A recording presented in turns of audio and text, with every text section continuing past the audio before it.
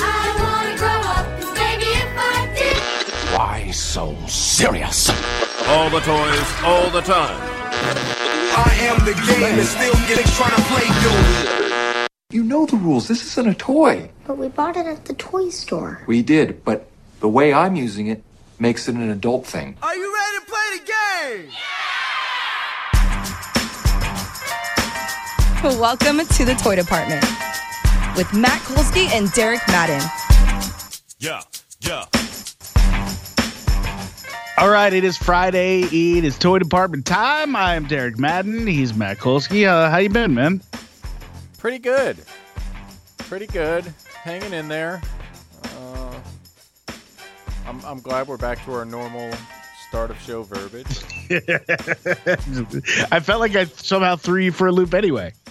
No, not really. Not really. All right, well, that's good. I was mildly distracted by the events of the Phillies Cardinals playoff game that's going on right now, which of course is of no interest to the people listening since it's long over by the time they hear it. Of course. It's getting hard, man, with all the sports on. It's a busy sports time right now, and it's about to get busier because the NBA is only a couple weeks away. Yeah, we got all this TV to watch. Less. It might just be like 10 days till the NBA. Yeah. Yeah, I don't know how I'm going to manage it all in. And there's a World Cup coming on top of that. Yeah, we are going to talk about some of those things on this podcast too, though. So, maybe we'll lighten the television load. I imagine the television load will be a little lighter anyway, knowing the sports burden that November in particular will carry. Yeah, for sure. I don't know. It feels weird to call it a burden. Right. The space it will occupy. Space, yes. Yeah. It will be taking up space. All right. Do you want to get started with the challenge, or should we talk about some entertainment stuff this week? No, I would like to start with something that I hope in approximately 7 minutes I'll never speak of again in my life. And that is Monster, the Jeffrey Dahmer story on Netflix. And I also have something I'd like to never speak of again, and it's not that show. Really? Yeah. I can't even. I'm not sure what that'll be. I'm definitely. intrigued. I definitely don't think Monster's the worst thing we watched this week. Well, okay. Well, I don't know if it's the worst. Worst is an interesting word in this context, but let's leave that tease ahead where it is, and let people marinate on it. And in the meantime, I would like you to tell me what you believe the purpose of Monster, the Jeffrey Dahmer story is. What is the point of this show? I understand. I think I understand where you're going with this, because I do agree with you that there are times when your POV is so Jeffrey Dahmer that it's a little uncomfortable. And I would say that it adds to that discomfort. The show adds to that discomfort by occasionally dwelling on some of the sick stuff this guy's doing. And I would change, the only quibble I would have with what you just said is I would change the word occasionally to the word primarily.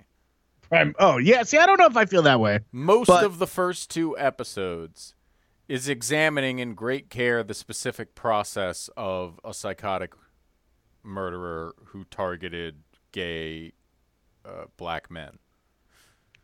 It's perverse. He targeted gay men of all kinds of races, as you see. I don't know how many you watched. I watched 2, and I'll never watch another. And I truly think this is on the wrong side of the line of fetishizing a serial killer. I really do.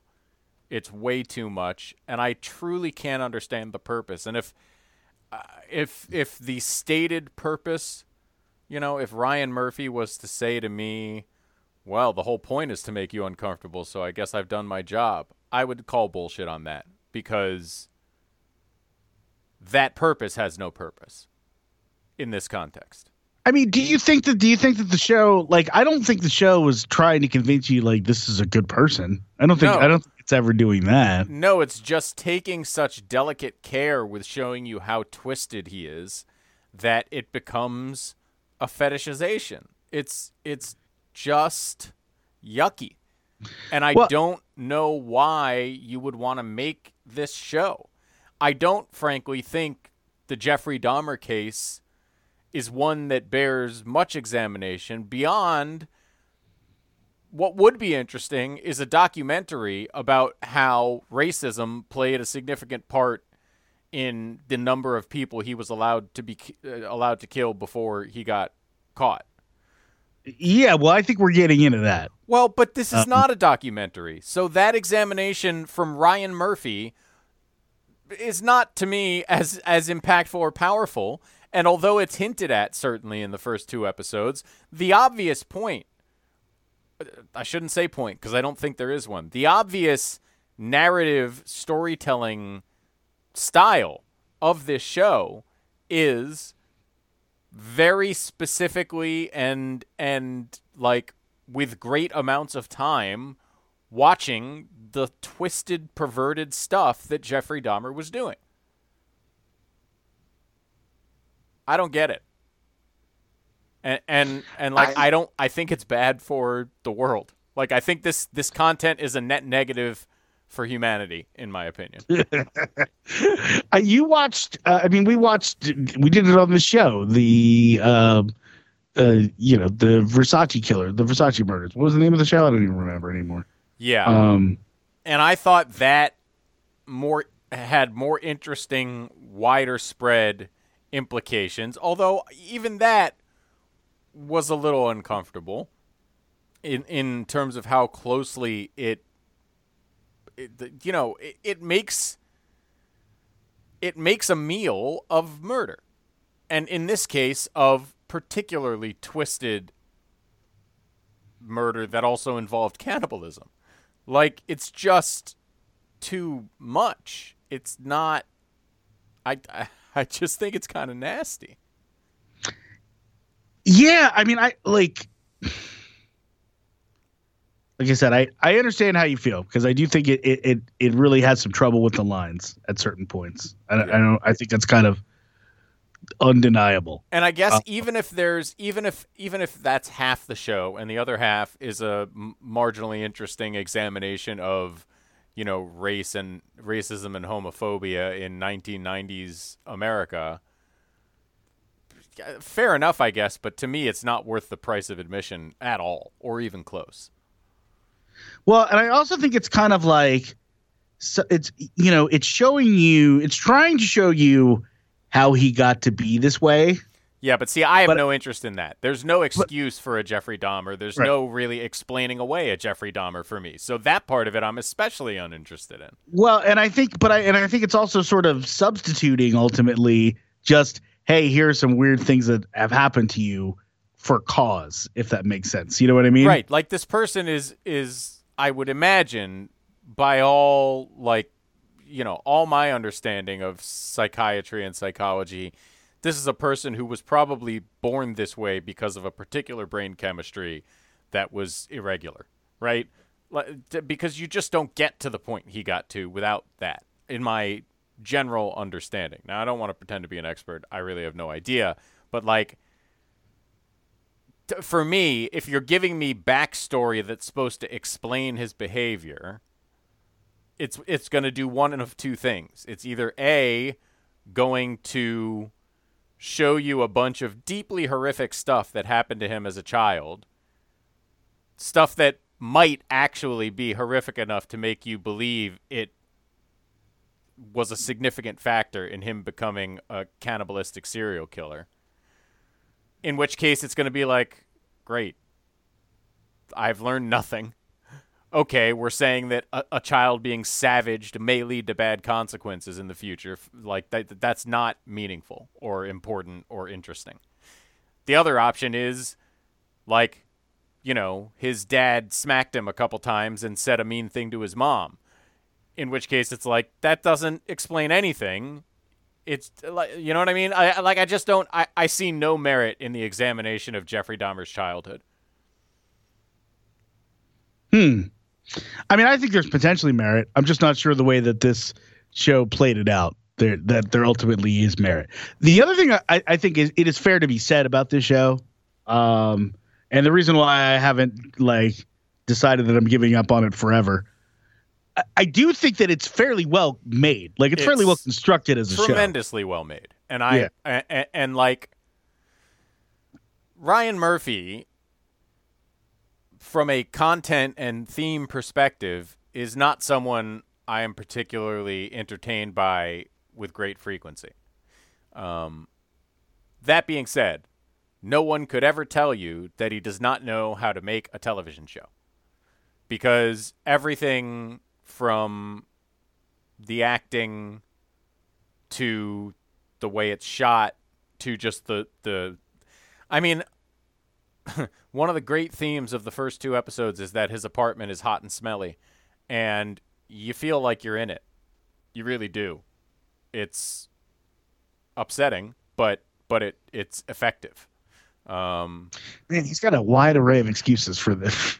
Well, and none of them are credible, and so much of it is like, okay, is this how it really went down? And then I want to look it up, but like I really don't want to spend my time looking into the details of I guess to me, and by the way, the actor playing Dahmer is also spectacular.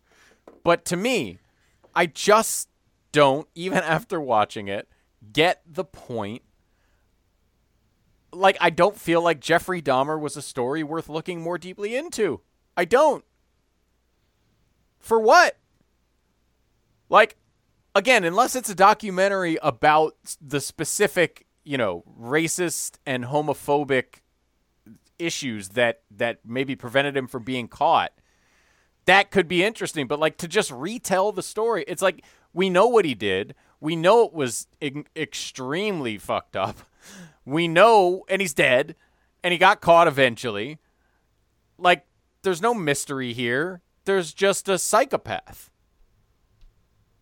who I don't know that he deserves the care in storytelling that he is receiving.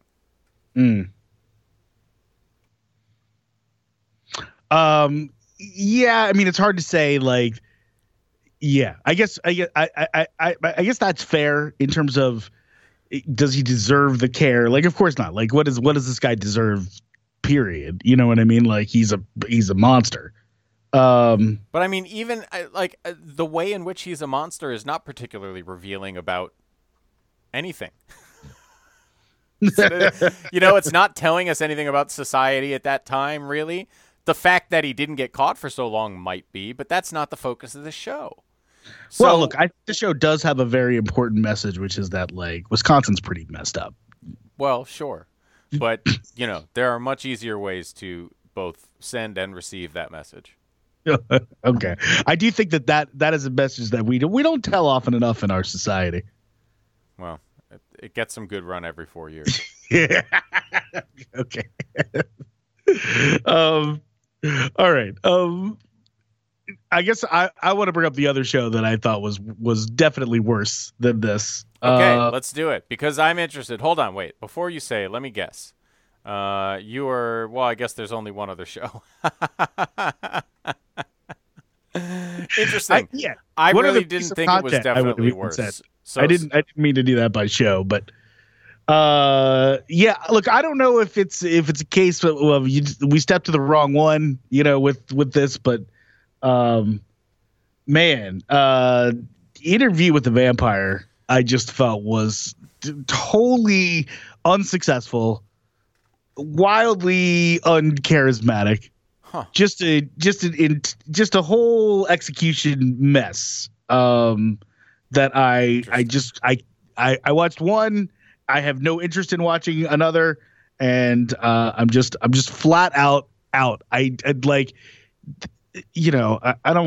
not trying to be mean, but as much as I enjoyed Grey Worm, the character, was not a character with a lot of range. You know what I mean?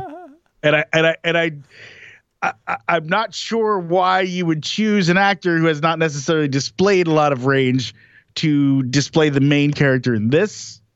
I mean, I think he is, there's a similar coldness that belies, inner feelings in both characters. I don't know that he's supposed to be particularly expressive, certainly in this first first episode. I don't know that the other one is available unless you're an AMC Plus subscriber. I guess I'm surprised you had such strong feelings. I'm not gonna say it's. I didn't have such strong feelings in terms of like it didn't make me feel a whole lot while I was watching it, other than like when will this end? Right. Well, that's the strong feeling that I'm referring to. I think. Okay. When will this end? Feeling.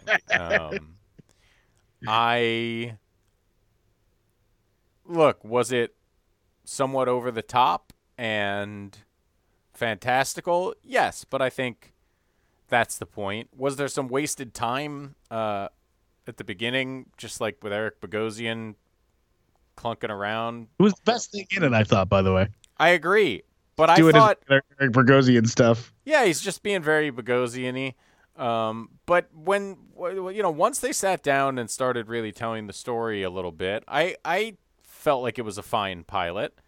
And I don't know that it was anything more than that. So I guess like I'm not surprised that you don't have a good review here. But I think I'll probably give it at least another couple episodes to really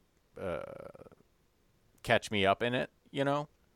I don't know if it will. As we always say, the landscape is crowded, but it's incredibly well rated. And I imagine that's by people who've seen more than just the first episode. I guess. I have a feeling it's Anne Rice heads and people who like the movie or whatever. Honestly, but I mean, it's 98% on Rotten Tomatoes. 98%. Yeah. Well, and like, well, I'm allowed to. I'll tell you that much. I'm allowed to. Yeah, if I feel like it earns that 98% after 3 or 4 episodes, I'll try to let you know. Because okay. I would certainly agree with you that, that seems ridiculous after 1 episode, even though I'm not mad at them yet. This was not like mind-blowingly excellent. But I want to give it a little runway because I never read the book, but I'm fond of the movie, and I think it's an interesting story. I like a good vampire tale as much as the next guy. So, I want it to be good. But I would agree with you that after 1 episode, there is nothing to recommend it as particularly good in any way. So the 98% is a little surprising. Yeah. I'm shocked to hear you say that. I mean, I probably picked this based somewhat on the rating, so I shouldn't be shocked, but I am stunned to hear that. Yeah, I mean, again, even if you do the top critics, it's 94%. All right. Well, so I don't. Who knows? We disagree. Well, but we disagree with these semi-frequently, I would say. So, like, it may be that even in 3 or 4 weeks, I say, yeah, that's just ridiculous. But I'm prepared to entertain the concept of it for at least another couple of weeks. All right, fair enough. Let me know if it gets any good, but I will not be checking back into Interview with the Vampire anytime soon. All right. All right. What else did we watch? Well, we watched 2 films. The first one, directed by Sinai Lathan, was on Paramount Plus, and it's called The Come Up. I'm sorry, it's called On the Come Up. On the Come Up, yes. Yeah. And I'll just go first because here's what I would say. To me, this movie was perfectly good.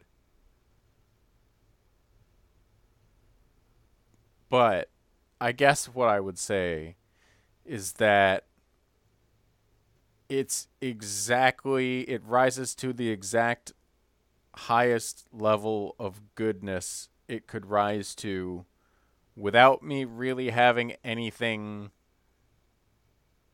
specific or better than that to say about it. It feels, and you know what? This may be in its own right an achievement. But it feels like a very middle-of-the-road straightforward, enjoyable, but not special film about a young woman trying to get into the rap game with some family issues. Which, like, I guess, and what, largely, if not entirely, black cast. The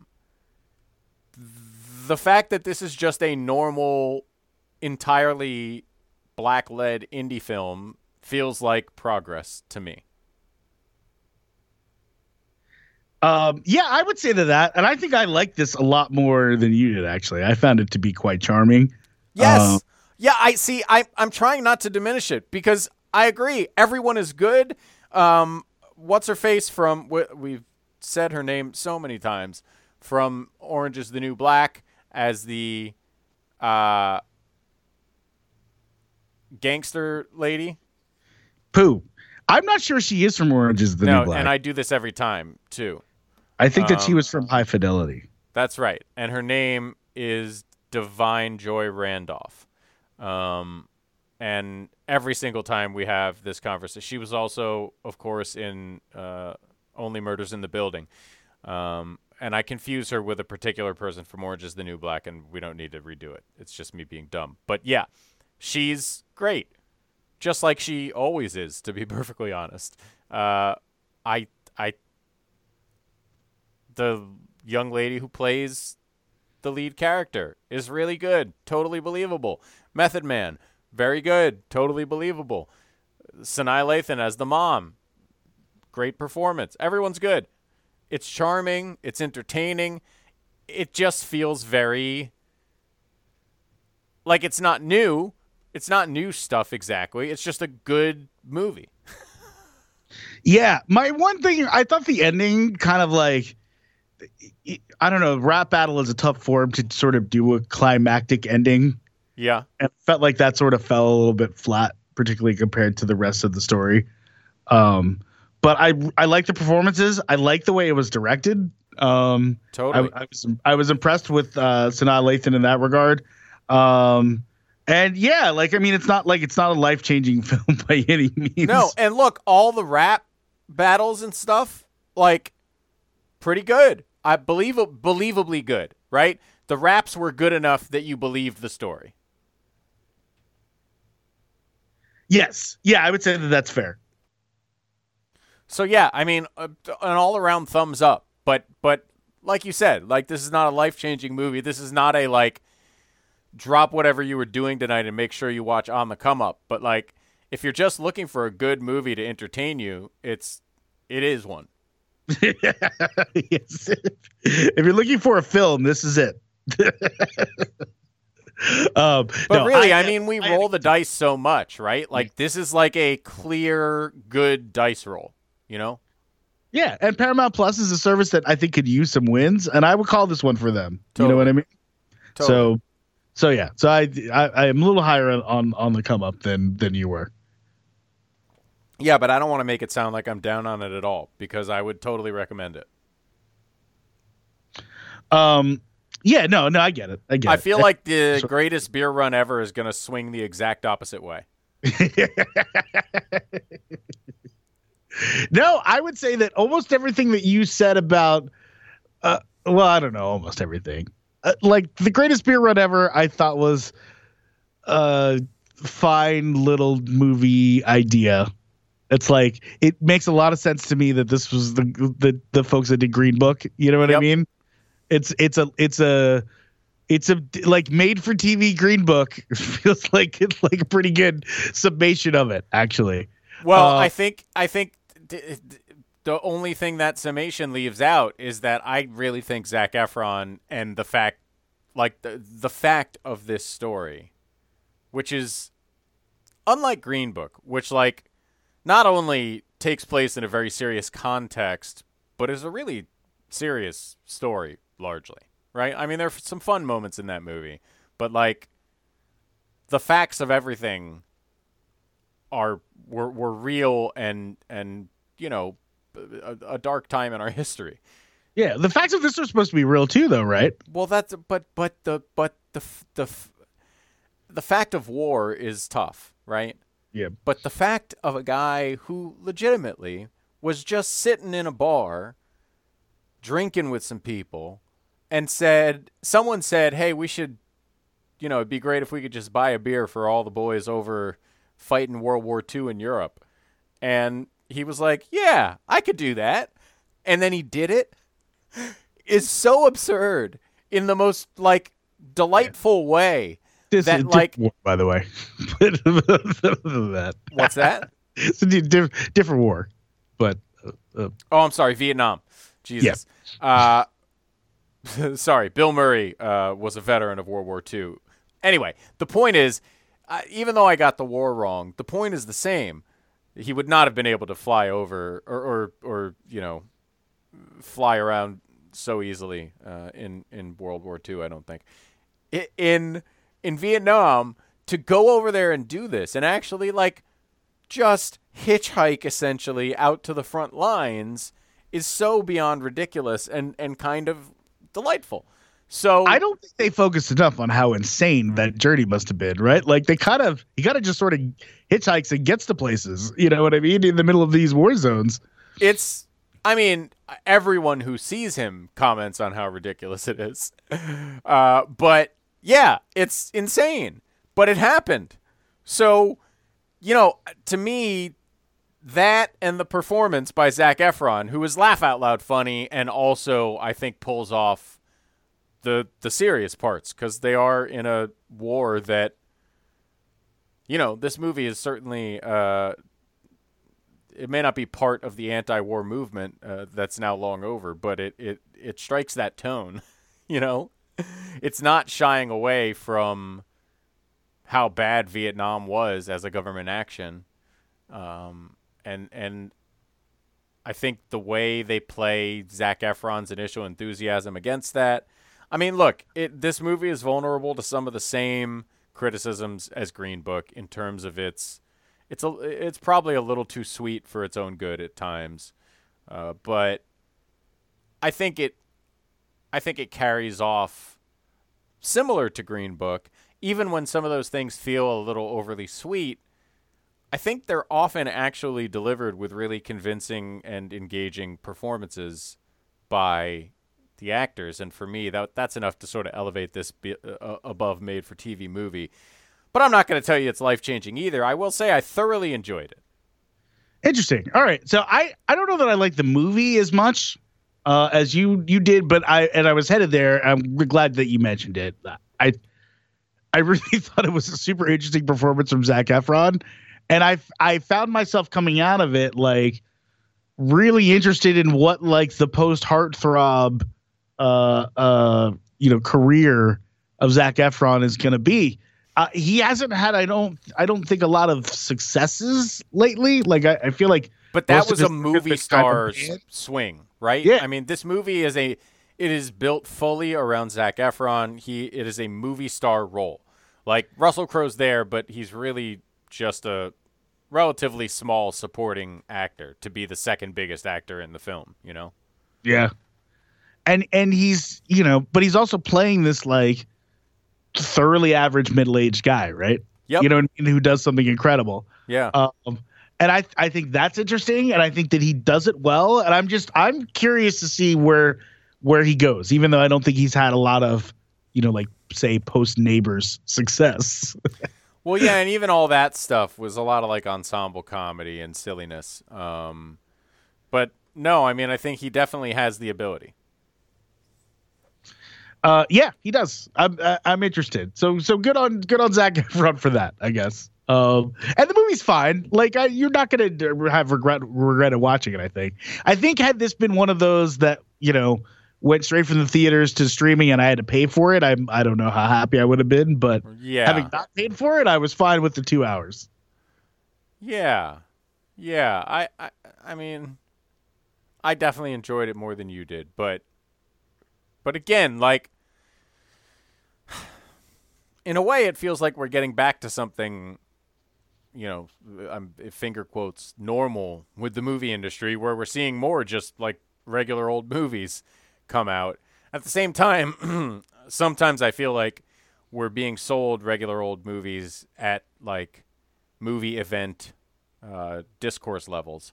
and I wonder what that means. Yeah. I mean, look, I'm happy that they just made a movie that's like adults talking and clearly was never going to be a blockbuster. Right. But also isn't like super art-house indie either. You know, like there just aren't enough of those movies in the world. And I think both of these movies pretty much qualify in that category. I mean, Yeah. yes, there are some explosions in The Greatest Beer Run Ever, but that they're more incidental than anything. Yeah. And there's some gunshots in On the Come Up, but Yeah. that's about it. That's about it. By the way, Method Man I thought was really good in that. Yeah, I mentioned him. Cliff Yeah. Smith doing the thing. Looks good to suit. Who knew? Is it Smith? I don't know. Now I'm questioning whether I got Method Man's last name right. Yeah. I was right. All right. Good job. Good job. You want to talk challenge? I do. Look, these two episodes I think were the most, they're the simplest. You know what I mean? Although I made the mistake, which we don't usually do, of listening to the official challenge podcast before we're recording this. And they said something that I would add to these being easy. I am really glad that now I would not have been upset if they put it in the relationships episode, but even in the sort of final pick it up the pieces episode, I'm really glad that the Nelson Corey love affair got its own segment. Yeah. Like I'm not, it got dusty more than once. The DM stuff is just waterworks, right? Yeah, I mean, it because you know what? I mean, listen, you see the people who actually interacted with her breaking down, trying to talk about it, and obviously that's different. They have their own lived experience with DM that they're thinking about. But like the effect it has on a viewer who watched the challenge religiously at that time is not dissimilar. It's certainly less significant, but I think that the like mechanism of effect is similar in that like that was a time in my life that I cared about the show and I cared about the people on it, and I had relationships with them as television characters, and watching CT and DM go through that and watching DM eventually pass away was like a lot. And it was something I was very emotionally involved in at the time. So it's not that surprising that it had a significant emotional effect. Yeah. And I would say likewise, I thought they really did justice to the Knight and Jemmy story, which I was not as invested in real time. Nor was I. NCT thing. Because it felt like less of more of that relationship took place on The Real World. Correct. Which I was not watching at that time. Off camera as well. You know what I mean? Yeah, but so much of DM and TT took place right in front of us, and so much of DM's last several years of life took place on camera. Yeah. Incredible that she went on that show as sick as she was. Like, I don't think we talk about that enough, you know? No, and I remember feeling that way at the time. Yeah. Because the way she was getting sick on the show and ultimately had to leave was like she obviously was too sick to be there. You know what I mean? But the attitude, the determination to show up anyway, it's incredible. And it was what made her such an appealing character to so many people. Yeah. Yeah. I mean, part of it. I mean, there's a lot of it, I guess I would say. Sure.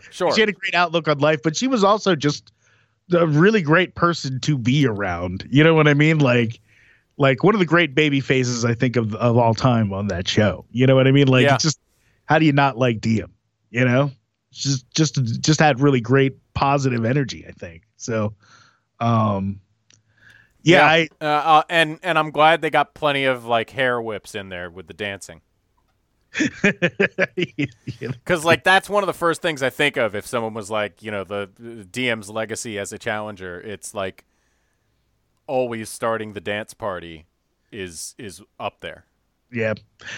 I mean, look, the magic of the show to me is like watching the story of Cam and Leroy's romance develop. It's just as compelling as watching the evolution of Bananas and Wes's rivalry. You know what's funny is the sports world has come to the challenge. That's maybe more than anything what I realized watching these last 2 episodes of the documentary. That, like, why is the challenge the third best sport in America right now? Is the question I was asking myself. And yes, I'm going to continue that bit for as long as I can. Even though there's baseball on my television right now, I'm going to continue referring to the challenge as America's third sport. Now, why is it that? I think it's because as a culture, we have evolved to enjoy drama and, in particular, soap operatic drama, if you will, in everything we watch. But maybe as much as anything in our sports. How often do we talk about the percentage of, for instance, NBA coverage that is about stuff other than the game of basketball? Yeah. Like, that's part of every sport now. And it's part of, frankly, everything in the world. You look at the movie world. Don't Worry, Darling.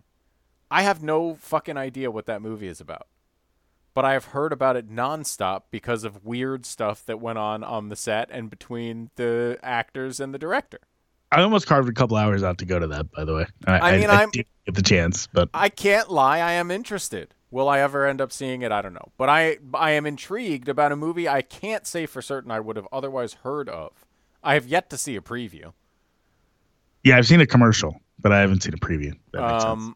So I don't know, man. I don't like the world is weird. I can't explain it, but what I can say is that this level of drama, which has always been a part of the challenge, in fact, I think you could argue maybe even more so in years past, it is what makes the challenge such an excellent sport for 2022.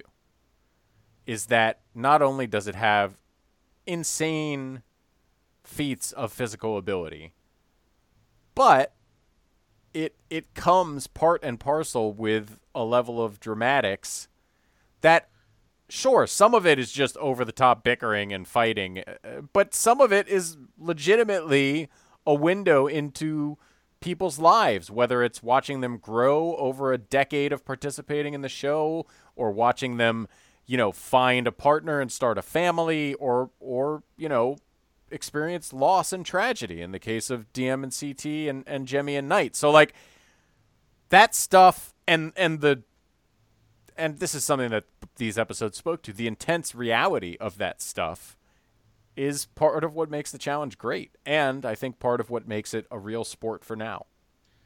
Yeah, well, and that it's sort of turned the social part into competition to the point where you see people who really succeed in this game without being good at the sports parts. I'm thinking of your Big T's, your Nani. I would say it's Devin at some points, although I think Devin has improved his athletic ability over the course of the show. And listen, that's another thing that makes the challenge great, because we have plenty of sports where the average fan or viewer can't begin to imagine, functioning athletically on the level of the participants. It's cool to have one where that's not the case. Yeah. I also and honestly, I'd sort of forgotten about Jay beating CT. Yes. Well, it wasn't that long ago. And I think, just quickly before the Jay and CT thing, because I think you're about to make a really interesting point, but I just want to add, and I think this is almost undeniable, the number one, it's not even necessarily athletic, but for the purposes of this discussion, athletic trait that a challenger needs to have is heart. That's honestly more important than any specific physical trait. Now, obviously, the better you are physically, the better you'll do with the physical stuff. But at the end of the day, especially in a final, heart's going to be as important as anything, because dare I say that's why Fessy has no titles to this board. That's right. There are very few activities in the challenge that just about any reasonably fit person couldn't complete. Now, will you do them as fast? Will you lift as much, run as fast? All that stuff. Maybe not. But like most of the stuff they do is completable by anybody in decent shape. It's just how bad do you want it? Yeah, no, 100%. I think it's 100% true. And I that's one of the things that makes this game cool. The thing I was going to say about the Jay upset was that like it's got room for these sort of classic sports narratives, right? Like CT was essentially the champ who wasn't taking things seriously enough, let things slip, and it's a real Rocky III in the face situation? of loss. It's like I'm gonna rededicate myself to this, and you can see what happens, and it is a place where sometimes incredible upsets happen, and some of those moments are great, and it's a place where people fall in love. It's a place where people have super dumb fights. It's a place where men, kind of like that producer says, like watching those two be, especially one of whom was like, I'd say both of them were probably as big a fuckboys as you're going to find on the show. Yes. Like those two guys developed this like true and genuine bond and be super comfortable expressing their feelings for each other on national television. Yeah. That was really powerful. It was really powerful. And look, this show, I think I want to be careful. The show has generally been reasonably progressive, and where it has made mistakes, it has tried to make up for them.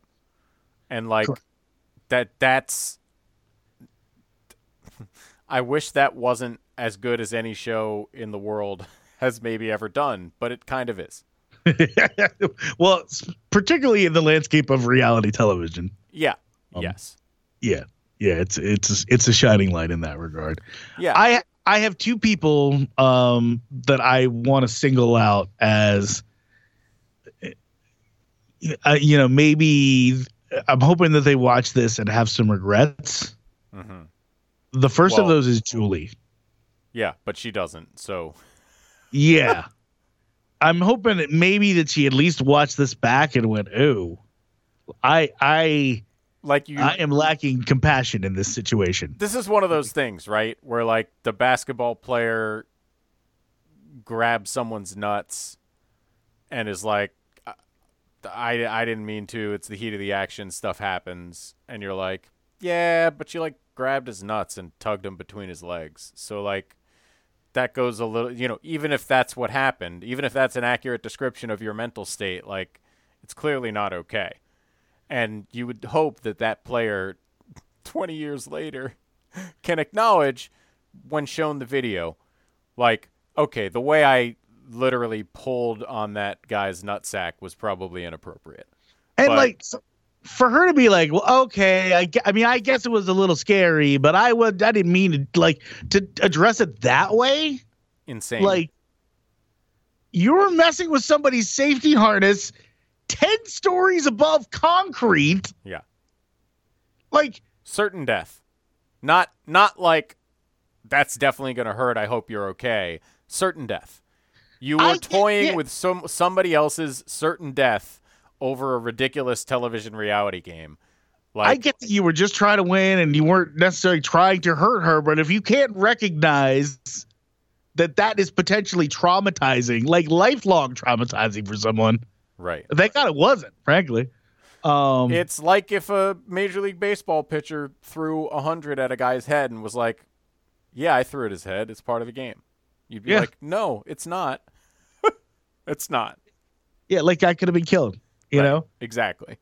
That is like, yeah, that was super messed up. And then the other one I think is Hunter. I think people are still very split on that, so I doubt he's going to walk away. Look, I mean, he knew what he said when he lied about saying it, right? So, like, I don't think he learned anything. The way he talked about it was just not okay. Just not okay. And I think you No. have to accept whatever comes your way after that. You know what I mean? I guess. I mean, I would point out that she did not know that at the time, that particular comment. But he talked. Yeah, he did. nasty. She brought it up at the final, and he lied. Right? Then they showed the clip. She Well, brought it up right, at but the I mean, final. she They didn't argued. hear that, right? Someone relayed to her his general commentary. I don't remember exactly what happened, obviously, because it was a long seasons ago. But it's certainly within that show, they implied that she was within earshot when he said it. She was in the nearby closet or something. Huh. Well, So I look, I can't say for certain that that she didn't hear it herself, but she I certainly thought she didn't hear it. But either way, the point is he talked to her very close to that level, not quite as spicy of language, but he was nasty to her all season long to her face. And in the argument, like immediately afterwards. I mean, obviously Yes. it's a lot more understandable then, but Yeah. like, Well, I mean, I'm not going to say it was never understandable during the season, but that doesn't change the fact that, like, you chose particularly nasty in terms of your tone to address this person. yeah. And you paid for it. So, like,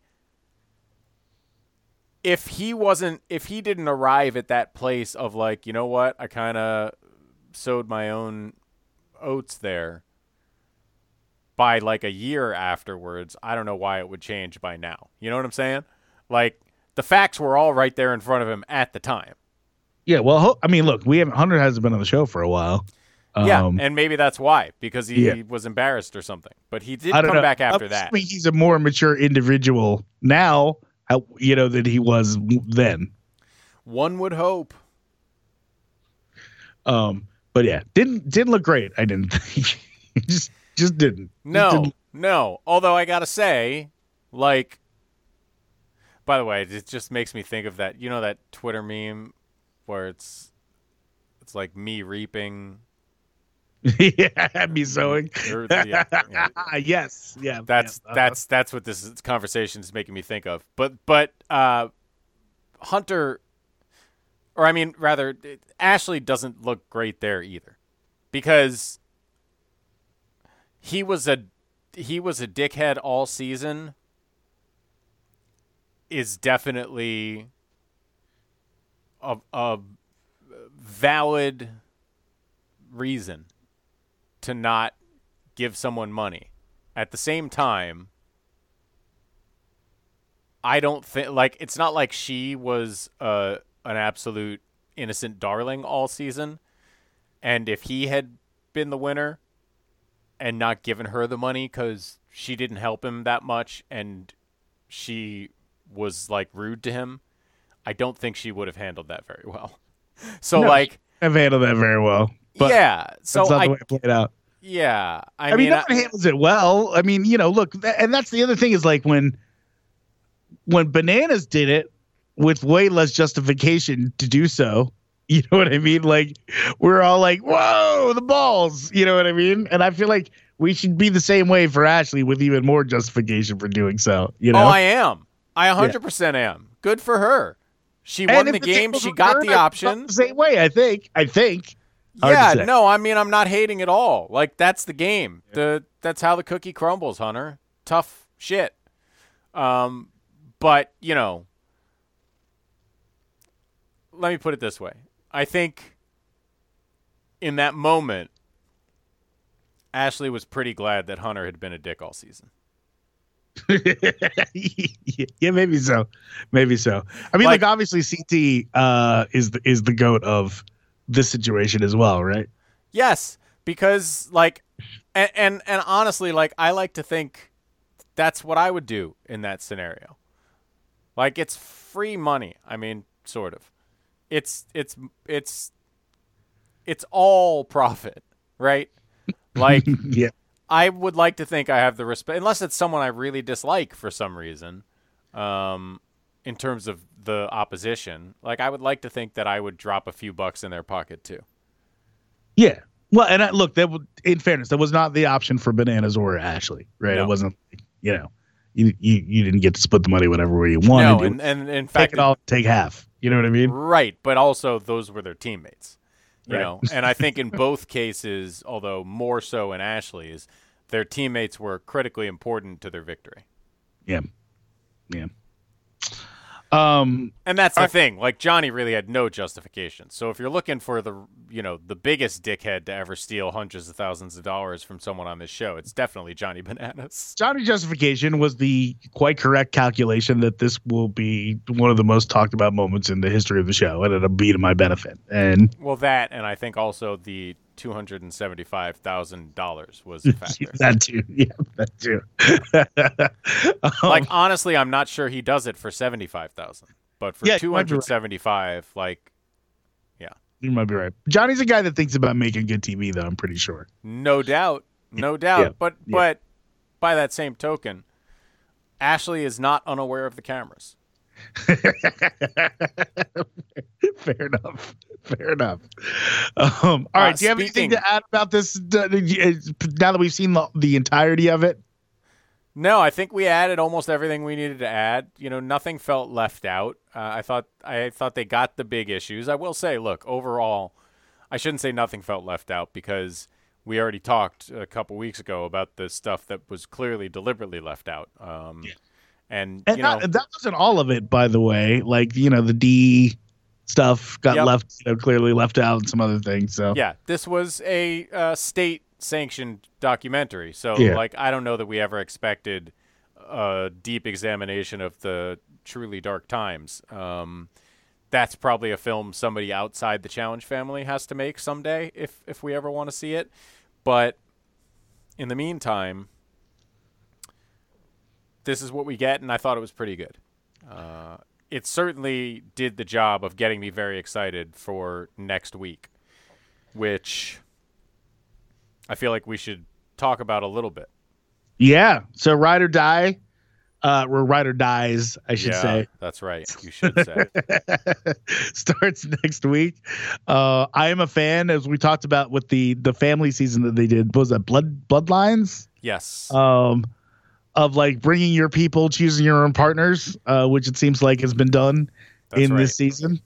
We've got a couple legends back. Bananas is back. Laurel is back. Yep. This is to me big for the franchise. Here's one thing that I think is really interesting, and we will see, I guess, what the effect is. And I'm just looking to double check. Yeah, there are 4 teams that have 2 challengers. All right. It's Devin and Tori, Darrell and Veronica, which, hey, good for them, but they've got an uphill battle as probably the 2 oldest people in the competition. Bananas and Nani, and Jordan and Anissa. I think you have to walk in with those 4 as your favorites. At the same time, those are also obvious targets for the rest of the house because every team, except maybe 1 or 2. Oh, and I didn't count Jay and Michelle as having 2 challengers because Michelle was there for like 3 minutes. Yeah, but I think she's a talented challenger. I guess I can't say good because we haven't seen enough from her. Like, well, listen, I think she's gonna. There's like I think 2 or 3 teams that are total rookies, but otherwise all the teams have at least 1 challenger. So it's not like very many teams are going to be lost. For Amber and her boyfriend as well. Yeah, well, I mean, look, no one's going to be lost, which would lead me to believe like most of those other teams are going to target those 4 double challenger teams early, don't you think? Well, I don't know because so like for example, like one of the challenger / rookie teams is Casey and her brother, right? Yeah. Well, they're they may clearly end up with. They're clearly not going after Nani and Bananas. You know what I mean? Yeah. So, they may end up in a. Well, and that's the other side of this is, Bananas and Nani are clearly aligned with Casey and her brother, and historically definitely not aligned with the other double challenger teams. Like right. Devin, Tori, Jordan, Anissa. Yeah. Also, I think that also means that Fessy and his partner are probably not are going to be in that same group. You know what I mean? And here's another. They're going to stick together, I would think. So the thing I am probably most interested in going in is two-part question. A, how did Jordan and Anissa end up together? And B, how will it work between Anissa and Tori, who ordinarily would be aligned? How's that going to work out? Yeah, I don't know. I kind of think the longtime vets are gonna may do some bonding here, but it's gonna be interesting to see. I'm Also, where are Nelson and Fessy at right now? I'm kind of interested in that. Yeah. Oh, that's a great point. Nelson and Fessy definitely have some stuff. Turbo's there, which will be fun. Right. That's another thing. It's like, aren't you like thinking like I want to get Turbo out of here? I would Maybe. be thinking that. Maybe. Yeah, it's definitely something to think about. Like he's a real wild card in this game. Yeah, but there are big names. There are exciting competitors.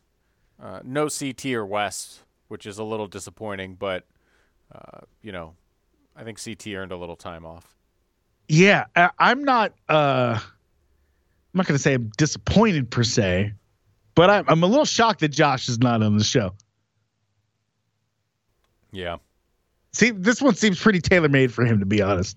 Yeah, that's a good point. Always enjoy, especially with like a member of his family. Yeah, exactly. Like he seems like he's probably got about 10 ride or die family members. Yeah. Plus all these, he's got a lot of show friendships that he could have been ride or dies with too. So like, I don't know. I think it would have been interesting to see him in this one. Maybe he found out Nani was going to be with Bananas and he just said, I don't want to do it. Yeah, maybe. Yeah, it's going to be, it looks like a really interesting action-packed season. There was one bit of making out in the trailer that didn't seem like it was for a pre-existing couple. So I'm curious about that as well. Ooh. Well, no one specifically said anything, but I did get some hints that, Tori did say, here's what Tori said. When they showed up at the challenge, she and Jordan had not spoken since they broke up, which was months and months at that point. And basically, we get to see the entire processing of that relationship on television. Oh, wow. Wow. Yeah. That really was. We didn't talk about that. We think we talked about it in real time what had happened, but we definitely did. The proposal. Also just an incredible moment. Yeah. Just like part of what's special about the challenge. It was just an ordinary Jordan beating someone in an elimination until there was a marriage proposal. Yeah. Yeah.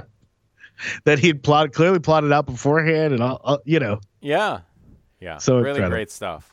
So incredible. And like, I don't know that, look, I understand that in real life they didn't even make it to the altar, but like that was just a real moment. You know what I mean? Like you're really watching people's real lives. Yeah.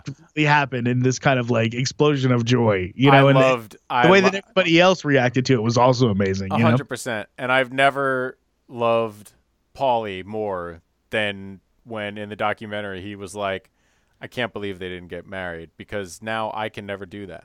He's ruined it for me. And he didn't even go through it. Didn't even get through it. Yeah, I like that.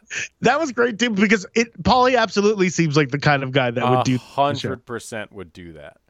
Do you think that it really stood out to me that he was a fairly active participant in this and that Cara Maria was nowhere to be found? Very confusing. Don't know what to make of it. And I don't know what that makes. Do we know, are they still together? I believe they are. I'm confused by all of this. I believe they're still together. I mean, she's there've been some probably ups and the most downs. notable omission, I feel like, of challengers, right? There have been some ups and downs, but I guess they are they're technically together, but maybe in an open relationship. Oh, okay. They share a home in Montana as of June. All right. Man, Cara Marie really stuck with the Montana was Abe's thing, right? Yeah. She Well, moved I out think there Laurel and was just there, never left, too. huh? I think Laurel was there too. In Montana? I believe so. But she and Abe were together and started living out there, right? Like that was the whole thing. I think so. Yeah. All right. I know too much about these people. It's not good. Yeah. Yeah, me too. All right. On that note, I can't wait to spend another season breaking down the action both on and off the field. I'm excited to see more of the themes for the show, what the elimination thing is going to be, and some more TJ. How you get into the final. Can't wait. Can't wait for more TJ. Can't wait for TJ's final. One of the other things that kind of brought home to me when some of these flashbacks was I really think some of those seasons where you have to go into elimination to get to the final is a really nice wrinkle. And I wouldn't mind seeing more of that, in this season, because I do think it has gotten easy for good social players to just avoid elimination, So yeah, I'm not too mad at that, to be honest. Like, I don't mind if a good social player avoids elimination. If they can do it, good on them. They still have to prove themselves in the final. But I don't hate, what I love, just another thing I love about this game is, like, every season I'm excited to see what the deal is. Like, not only are we excited to see who's there, are we excited to see how people perform, what specific elimination, events there are, but, like, what are the rules of the game? Every year it's exciting to find out just how the game is going to work. It's Will the it only be game, like teams, any other partners? sport. Yeah, I think we would be incensed if they just changed the rules mid-season. Yes. But in this one, it works great. It works great. Yep. And to the point where they almost always change something in the middle of the season, right? And you're like, you're kind of waiting for it. So, yep. Yeah. What a show. What a great time, and we'll talk about it next week. And that'll be most of the pod. Yeah, a bit of a short episode next week. I know I'm jinxing it by saying that, but it'll be mostly challenge only because I'm going to be on vacation. So, we're looking forward to it. Absolutely. We're also, though, going to watch this movie, aren't we? Oh yeah, we are watching a movie. What was the movie that we're watching?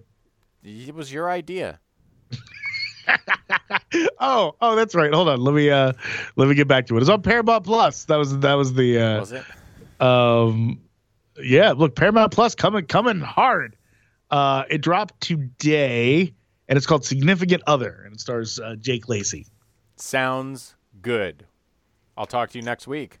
All right. Looking forward to it. Bye. This game's in the Admiral refrigerator. The door's closed. The lights out. Butter's getting hard. The eggs are cooling, and the Jell-O is jiggling. So long, everybody. And do me a favor, have yourself a tremendous evening.